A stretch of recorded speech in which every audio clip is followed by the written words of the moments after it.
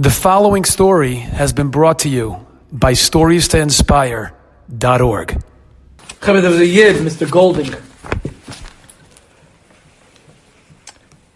Read the story recently.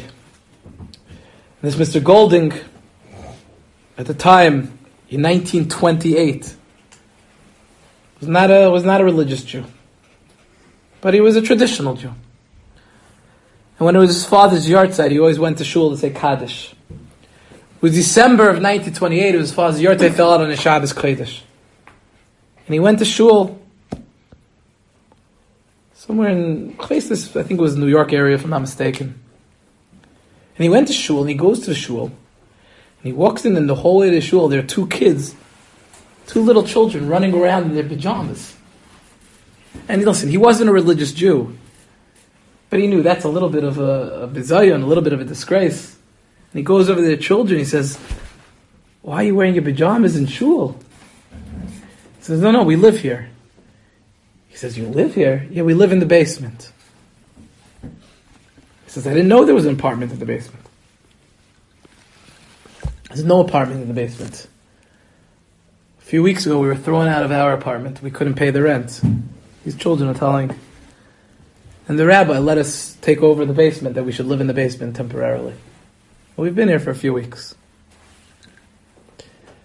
Man, Mr. Golding goes in, he davens, he says Kaddish, does his thing. He goes to find the father.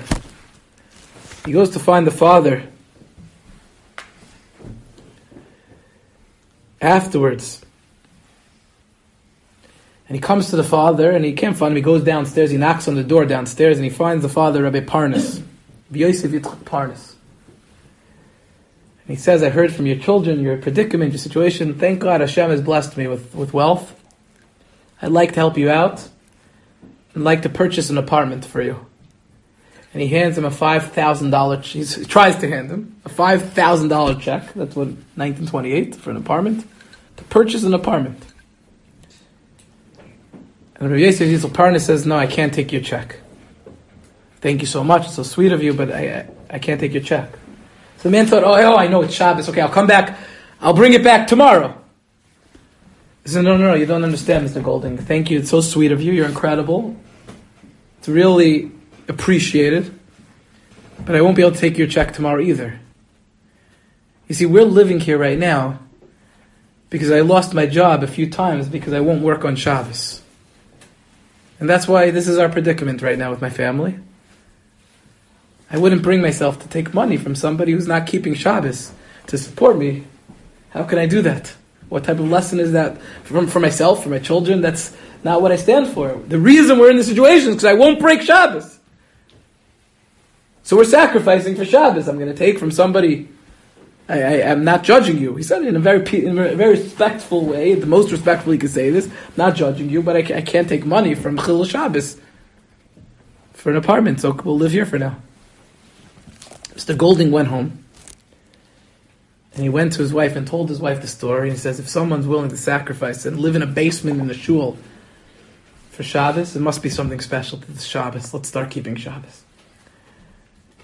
And he started keeping Shabbos. And a week later, he came back to Rabbi Parnas, and he knocked on the door. He said, I'd like to present you with the $5,000 check so you could buy an apartment. And Rabbi Parnas said, really, it's so sweet you try again. I thought I explained it well to you. He says, you did. I'm Shomer Shabbos now. I'm never going to break another Shabbos. You could accept this check now. And he took the check and he bought an apartment for his family. You know, Baruch Hashem, we don't have the nisyonos that Dor had. My grandfather tells me about his father, my Alta Zayda, who was Moshe Nefesh, to keep Shabbos, and how many times he had to find new jobs, and how many times he had to mamish go into work. Motzei, he got home minutes before Shabbos, would go into work Motzei Shabbos, and had to, because he kept Shabbos, would have to work all Motzei Shabbos through all of Sunday till Sunday night to make up for not working on Shabbos. And I'm sure all of your grandparents have such stories of of the Mesiras Nefesh for Shabbos. It was a time we can't understand. Baruch Hashem, we don't have such nisyonos such as that.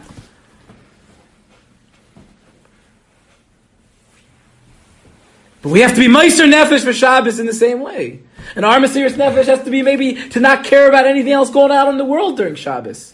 And our Mesiras Nefesh has to be to go to a longer minyan on Shabbos. And our Mesiras Nefesh has to be to sit at the Shabbos table and sing. And has to be to sit and learn Shabbos afternoon even if I'm tired. Okay, we can take a nap, but the Menucha Shabbos, but you need a 4-hour nap. And to sit and learn. And sit and have Shabbos the way it's supposed to be. That has to be our Mesiras Nefesh. And if we have Shabbos such a way, Kol Mishalos Libecha, all that we need in our life will be answered. Yisrus Dilel will come down, B'Kedusha, B'Gashmi, B'Ruchni. As the Zohar said, it's Kol Oineg of the Guf and of the Neshama. Mir Hashem, we should be Zoicha as we live through again Kriyas Yamsuf. We're living through again the Shabbos Kodesh Tikei Yisrus Dilel.